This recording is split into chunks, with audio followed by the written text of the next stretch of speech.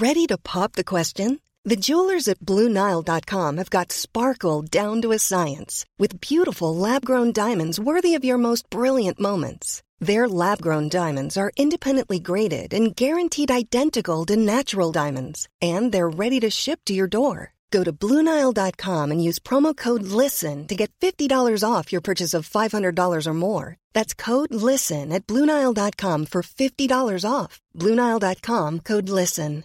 Everyone knows therapy is great for solving problems, but getting therapy has its own problems too, like finding the right therapist, fitting into their schedule, and of course, the cost. Well, BetterHelp can solve those problems. It's totally online and built around your schedule. It's surprisingly affordable too. Connect with a credentialed therapist by phone, video, or online chat, all from the comfort of your home. Visit BetterHelp.com to learn more and save 10% on your first month. That's BetterHelp, H-E-L-P. Hey, it's Paige DeSorbo from Giggly Squad. High quality fashion without the price tag. Say hello to Quince. I'm snagging high-end essentials like cozy cashmere sweaters, sleek leather jackets, fine jewelry, and so much more. With Quince being 50 to 80% less than similar brands. And they partner with factories that prioritize safe, ethical, and responsible manufacturing. I love that. Luxury quality within reach. Go to quince.com/style to get free shipping and 365-day returns on your next order. Quince.com/style.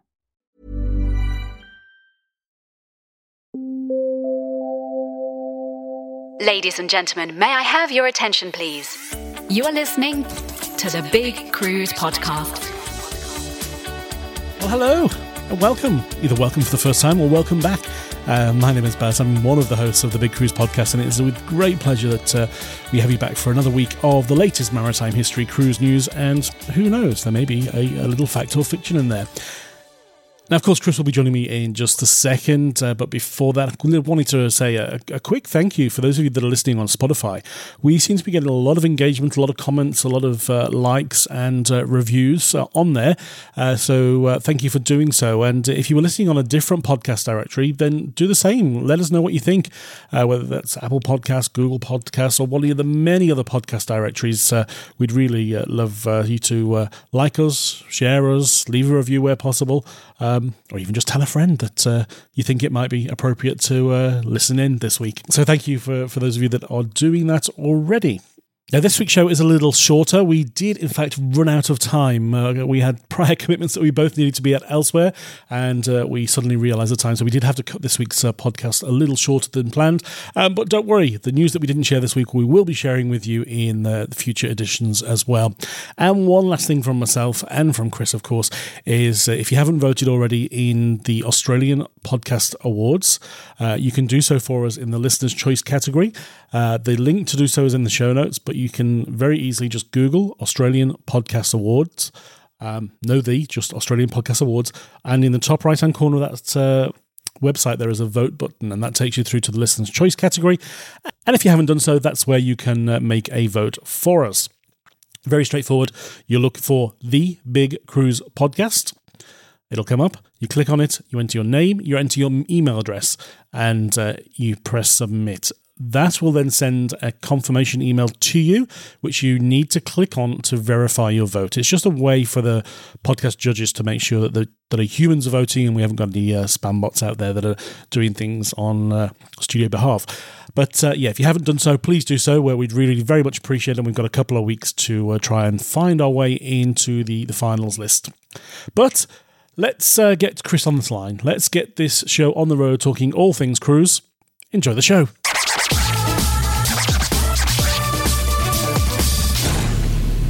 We're certainly back into the rhythm and the swing of a usual podcast, and of course with that means it's time to welcome back Chris Frame, our good friend and maritime historian. Hello, mate. Ahoy there, Barry. Hey, how's things? Good, and you? Yeah, good. It's been a busy little week this week, as every week seems to be at the minute. Oh, absolutely. It's just, and the year's flying past, isn't it? Can't believe it. Don't. It's scary. Last week of September. Oh, last week we were talking about 2026. Who knows? Today we might be talking about 2027. Who knows? 2030 cruises, maybe? Oh dear. Anyway, let's get things moving. Last week we hinted that we should probably weave in a little bit of maritime history about Fred Olsen, which is obviously a strong brand in the Northern Hemisphere. What do you know, mate? Well, I've got a fact or fiction to start it off because you did hint on that. So you ready for it? I wasn't ready, but yes, let's do it. Fact or fiction? Okay, so fact or fiction, Baz. Fred Olsen Cruises' first ships were former Cunard liners. Oh. The first ship or just some of their ships? The first ship. Fiction. Yes, you're right. I've just made that one up this morning. I honestly didn't know. That was a stab in the dark, but hey. No, well, I thought you might get stumped because, of course, Britannia, the first Cunard ship, was sold after just a few years of Cunard service. So I thought you might think maybe she ended up at Fred Olsen, but no, I made that up. So well done. You saw that straight. You saw straight through it. My reason for thinking that was probably that they possibly are a year or two older than Cunard, maybe? I don't know.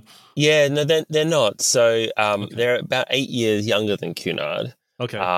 But they started back in 1848, and it was the Olsen brothers actually who came together to create.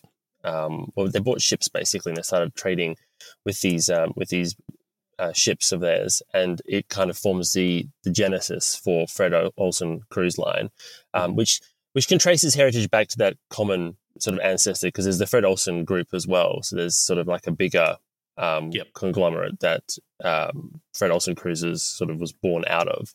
But basically, the company's origins sort of are embedded in that area and a period of growth rather during the Industrial Revolution. And there's all sorts of sort of entrepreneurs around the world who are taking advantage of these changes in the way that ships are operated to create new shipping lines, and Fred Olsen was one of those. By the 1850s, the brothers who had become captains and ship owners, they came together to combine the ships that they owned into a single fleet. And the company stayed with these brothers for the formative years. When one of the brothers passed away, then the others took over running the business, and this lasted through until the 1880s. Because in the 1880s they purchased a large sailing ship called the Morning Light, and it's a rigged masted ship, so it's still kind of the older style technology, but this ship was a step up in terms of its size and its scale, and allowed them to really sort of push the business forward.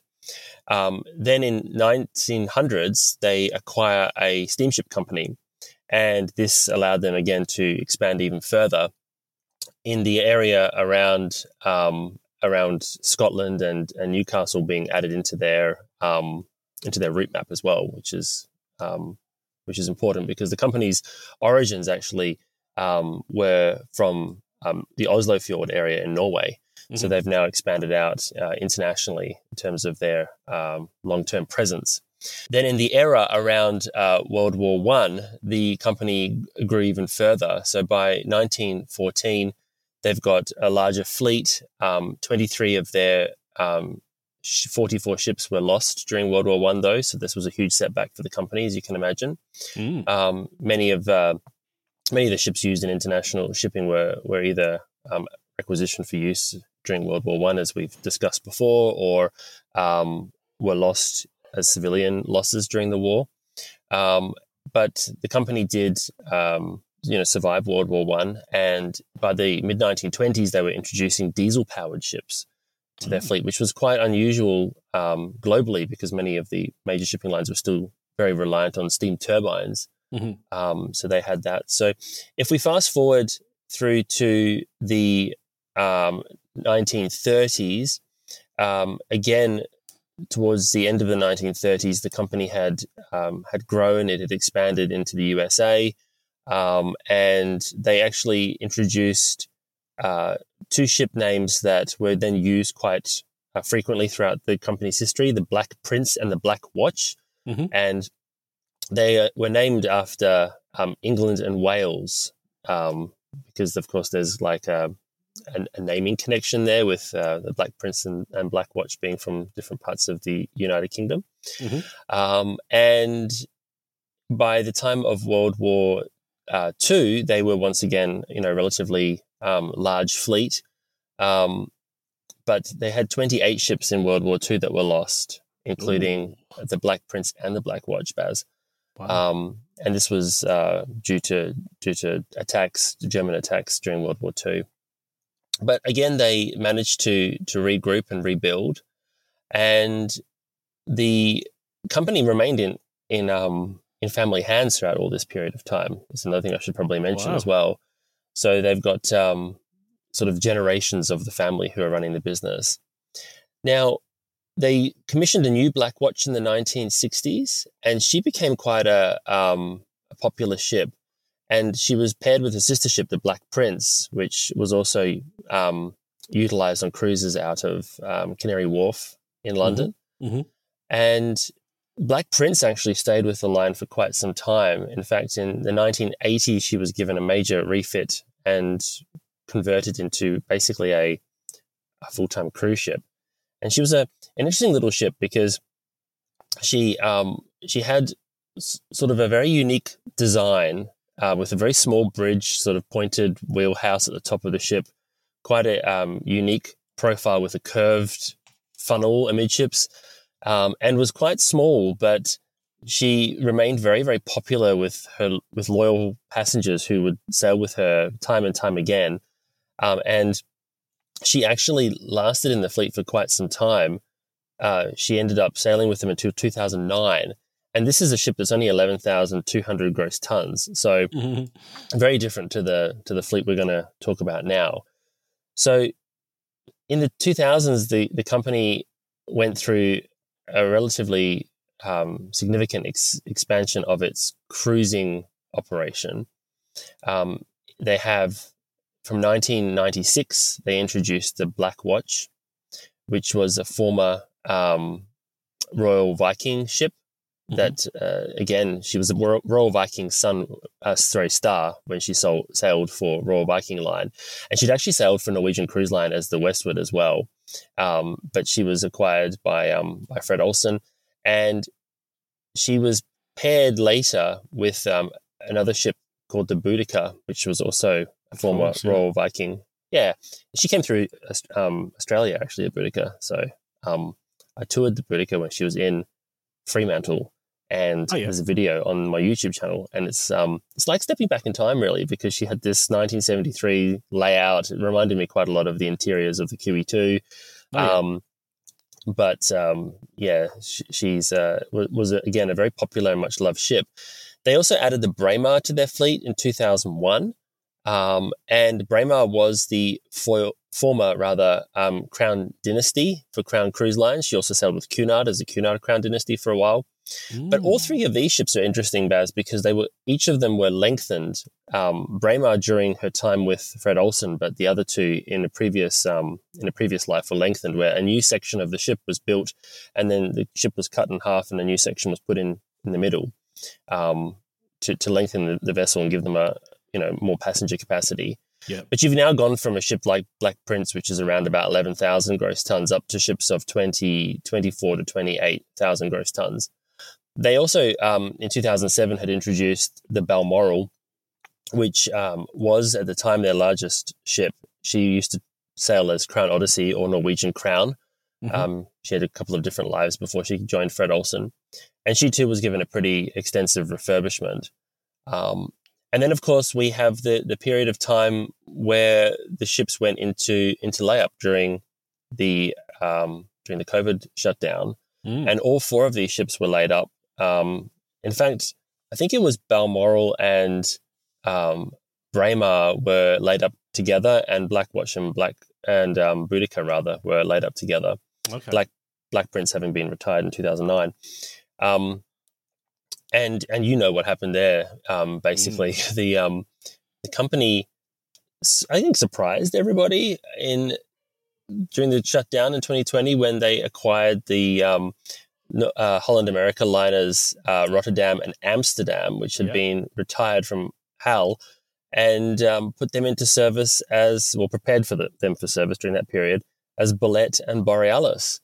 So these are 60,000 gross ton ships, 61 to 62,000 gross ton ships respectively, and massive step up in terms of the previous fleet. But this meant that they then retired Blackwatch and Boudica, and both of those ships were actually, I think, flagged for use as accommodation ships when they were first sold, but ultimately their new owners scrapped them, and Blackwatch was scrapped in Alang in India, and Boudica was scrapped in Turkey.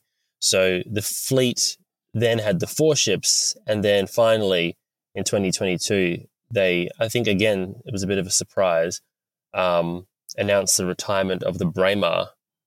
I think at the time they said that they were going to focus on slightly larger ships than what the Braemar was. They've got the 43,000 ton Balmoral, and then the 2 bigger ships, the Borealis and Bolette. And I believe, but you might need to jump in here if I'm wrong, that they might also have a river cruising ship as well. They do. I don't think it's theirs, though. I think they charter it from memory. But yeah, they definitely do operate river cruises. I think it's on the Rhine from memory. Part of their program. Yeah, I think it might be German flagged as well. Okay. Whereas their their ocean ships are flagged in the Bahamas. So, from a company that was founded in 1848, run by firstly the brothers, the 3 brothers, and then passed down from generation to generation, with such a sort of strong family heritage. And even today, the cruise line is owned by Fred Olsen and Co., which is the same company that was founded by the first brother, Peter Olsen, back in 1848. And it still manages the family's interests, this company. So Fred Olsen Cruises is one part of that, but the company has a heap of different sort of ventures that are part of it. A lot of them marine linked. So there's marine services, and they have a fleet of tankers, but they also do travel. They have interests in energy and also express services with ferries. Yep. So it's quite an interesting business, and much, much more detailed than what we have time for to go into the entire business. But the cruise line side, I thought people might find interesting, particularly after last week's podcast. Absolutely. I've always been curious, because obviously it's Norwegian or of Norwegian origins, but the cruise side of the business, certainly in current times and pre-COVID times, is very much centered around the UK, isn't it? Yeah, it's interesting. I think that's the company expanded into the UK market back in the early 20th century with the expansion into those Canary Wharf cruises. Or voyages, basically what I should say, because of course it was doing line voyages originally, and then moved on to cruising around the 1960s as its sort of full-time sort of role. And I think that's the interesting thing about it, is that the British cruise market, I think, matured a bit quicker than some of the other European markets back in the sort of 1960s and 70s. So it made for a real sort of, I guess, compelling case to have the ships there. And then these days, they are primarily based out of British ports. And one of the things that's interesting about Fred Olsen is that they actually they don't rely just on the major port of Southampton.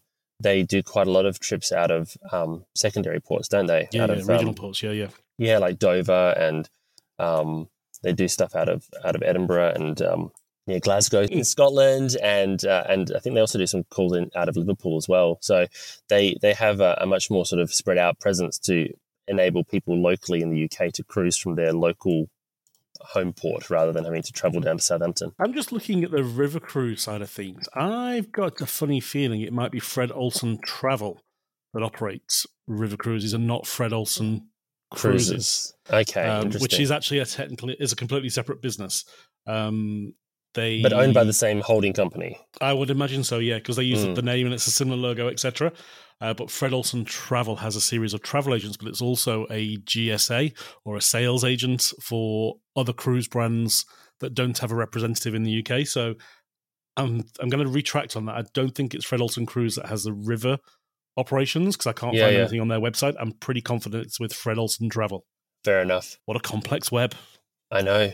It's like so many of these companies, though. And the interesting thing is that the history of the cruise ships that they've got as well, some of the backstories of the different ownership prior to coming to Fred Olsen, these ships have had, were particularly pre-pandemic, the ships that they had many different lives beforehand. And it's quite interesting to trace their kind of heritage back to Crown Cruises or Royal Viking Line and see where they went to multiple different operators before ultimately being reunited, particularly the two Royal Viking ships that ended up with Fred Olsen. That was an interesting little story. Very good, mate. Love it. Love your work. Oh, thank you. Let's take a short break and we'll jump into the latest cruise news from around the world. Sounds good. Be sure to share the podcast on your favourite social media channels. Okay, first up, mate, we're going to start off with some river cruise news. How timely. We were just talking about Fred Olsen, of course. This time we're talking about A-Rosa, and they've added 2 new ships that are going to be hitting the fleet in 2024. Yes, if I'm pronouncing their names right, it's A-Rosa Ali and A-Rosa Clee. I think so. Yes, and they're joining the fleet to provide additional cruises. There's a particular focus here, Baz, on France and particularly Paris to Le Havre. Yeah, no, exactly. So these 2 new vessels are not new, as in new builds, but they are new to A-Rosa, and given the timeline that they're coming into service, probably explains why. They are joining the fleet initially on the Rhine, and that is their most popular river by far. They have 4 ships that are dedicated to the Rhine, so this will take it to 6 for the 2024 season. But from 2025, one of these vessels is actually going to move around to the Seine, and the Viva, which is currently on the Seine, will move back to the Rhine. Now, the reason for this is, I don't know if you know this, Chris, but to sail into the heart of Paris, as in to sail to the Eiffel Tower, you need to be less than 110 meters. Or 110 meters or less. No, but the current vessel that they have on the Seine is actually a little bit longer than that, so she can't get into the heart of Paris. She actually docks at Saint-Denis, which is actually where the Olympics are going to be. So they're bringing the ship in to be able to get to the heart of Paris, which will make a big difference, and just add to the whole experience of sailing on the Seine. Yeah. Okay. There you go. Yeah. Those vessels were built in 2009 originally. Yeah. Okay. 138 guests, 16 square meter cabins, and it'd be interesting to see if they put the A-Rosa touches of the color schemes on the interior. Oh yes, of the public areas. I imagine they would. They're pretty proud of their of their design, aren't they? Yeah, no, exactly. Next, we're going back to the oceans, Chris. We're talking about a cruise that money cannot buy. Yeah, it's funny, this one, because it's going back to the oceans, but also taking to the air as well, because this one's come from Virgin Australia's Velocity Frequent Flyer program, which has launched its first ever cruise for points offer, where you can use your frequent flyer points to get on board a Virgin Voyager ship whilst it's sailing in Australia in December this year. Yeah, no, it's brilliant. I love this collaboration that they're doing together. For just 79,999 points, you can take a cruise between 16 December of this year and the 5th of March next year on voyages departing Melbourne or Sydney. There's a whole list of different departures that you can choose from. They're, of course, in the show notes. But, of course, every Virgin voyage does include dining in more than 20 different eateries, all essential drinks, which includes mortar, teas, coffees, pressed juices, etc., Wi-Fi, unlimited fitness, entertainment, and of course your cruise gratuities. That seems like really good value too, because 79 was 80,000 points basically. Like it sounds like a lot, but compared to redeeming it for flights in economy class, you're getting a 3 to 6 night cruise. That's pretty amazing. Sort of a 3-hour flight, yeah, it's remarkable. Now, it is a limited time offer. The offer ends on the 5th of October, if not sold out prior. So if you are a member of Velocity, then head to the Velocity Reward Store pretty quickly and check out what you can, which cruise you can choose. Sounds good. Next, mate, we've got two snippets of news from your friends at Cunard, and this time they're talking about their new 3-year partnership with the British Film Institute, and this is in particular for Queen Anne. Yes, it's an exclusive partnership that will see it make its debut aboard Queen Anne, as you mentioned, and it, of course, is with the UK's leading organisation for film, TV, and the moving image, and it's a curated program of short films and some much-loved blockbusters that will be shown on the new outdoor screen aboard Queen Anne. Have you seen renditions of this space at all? I've just seen what they've got on their website. Okay. Yeah. Can't wait to see a bit more about the ship, actually. Of course, I think she's getting closer and closer to her maiden voyage in May of next year, so it's getting exciting to have a fourth Cunarder in the fleet. Now, Cunard is going to be the main sponsor at the 67th BFI London Film Festival, which will be taking place across various venues in London, as well as UK partner cinemas from the 4th to the 15th of October this year, as well as in 2024 and 2025. Absolutely, yes. Again, Cunard has had a long, association with showcasing film. In fact, it was, I think, last year that they had a little film premiere here in Australia that was sponsored by Cunard, and many of us got an invitation to go. I'm trying to remember what the film was, but I can't remember. Mrs. Harris Goes to Paris, I think it was, and that's right, yeah. We all got popcorn in a Cunard popcorn box, which was quite fun. That was obviously a sponsored event that was provided by the line, but I think Cunard's had a long connection with film, and the old ocean liners that they used to have doing the transatlantic service back when the Queen Mary and Queen Elizabeth were there were among the first big passenger ships to have a dedicated cinema on board. So, wow, didn't know that. There you go. Also, news from Cunard this week: they announced that the 2025 program for 3 of the Queens is available for sale for past passengers on the 4th of October and to the general public on the 5th of October. Yeah, that's right. I mean, they've kind of linked it in with their 183-year history by offering 180 new voyages for 2025, Baz. Brilliant. I think they should have tried harder, though, and got it to 183. Well, I mean, 180 voyages for a year is quite a lot, particularly for a smaller fleet. But I guess with the introduction of Queen Anne, they've got 4 ships that gives them an ability to be a bit more ambitious with their cruise itinerary offerings. So this program is for sailings between April 2025 and January 2026, with a real eclectic mix of exciting itineraries to 91 destinations, 24 countries on board Queen Mary 2, Queen Anne and Queen Victoria, which means, of course, Betty's missing. What's Betty up to?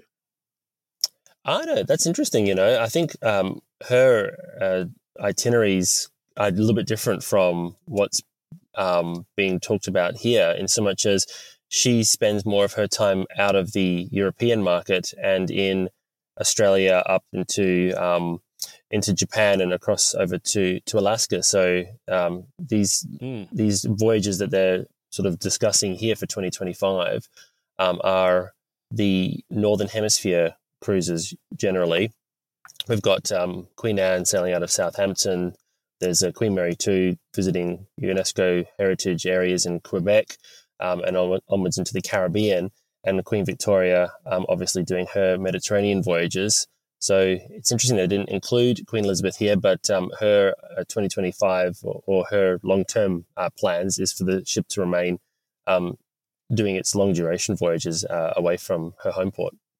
Yeah, I had a quick look, and she is scheduled as far as Japan at this stage in April of 2025.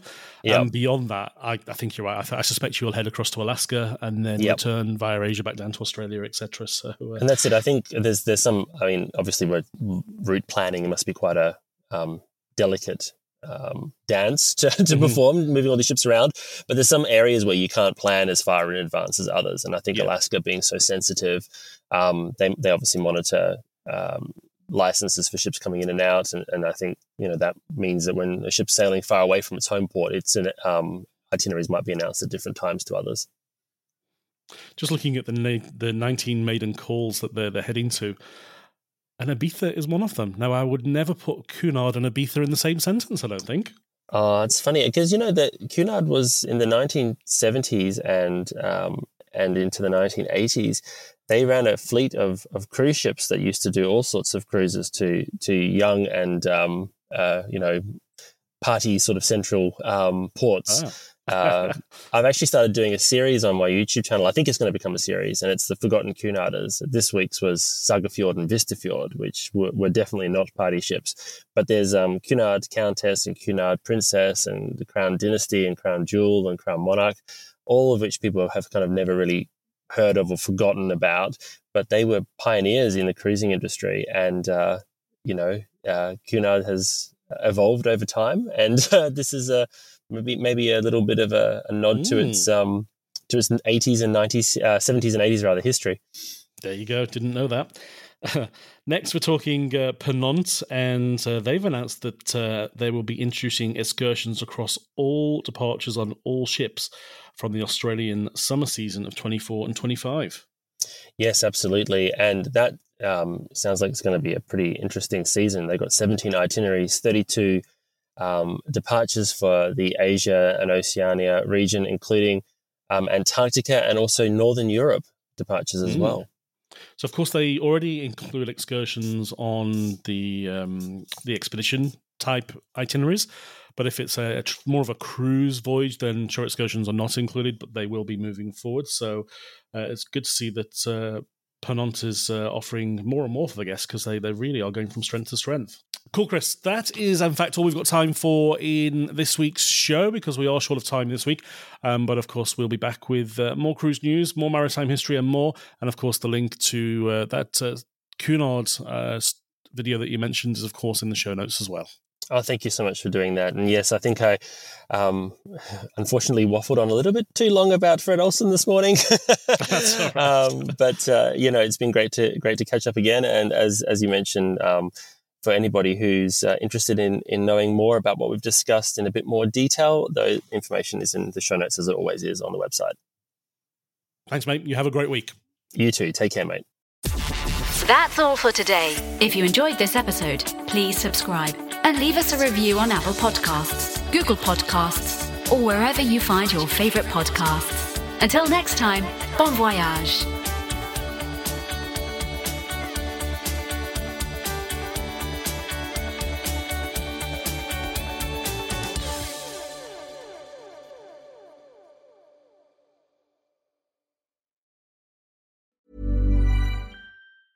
Planning for your next trip?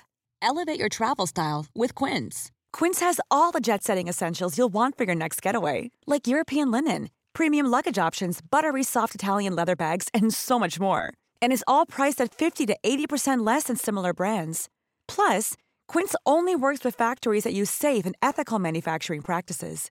Pack your bags with high-quality essentials you'll be wearing for vacations to come with Quince. Go to quince.com/pack for free shipping and 365-day returns. Imagine the softest sheets you've ever felt. Now imagine them getting even softer over time. That's what you'll feel with Boll & Branch's organic cotton sheets. In a recent customer survey, 96% replied that Boll & Branch sheets get softer with every wash. Start getting your best night's sleep in these sheets that get softer and softer for years to come. Try their sheets with a 30-night guarantee. Plus, get 15% off your first order at bollandbranch.com. Code BUTTERY. Exclusions apply. See site for details.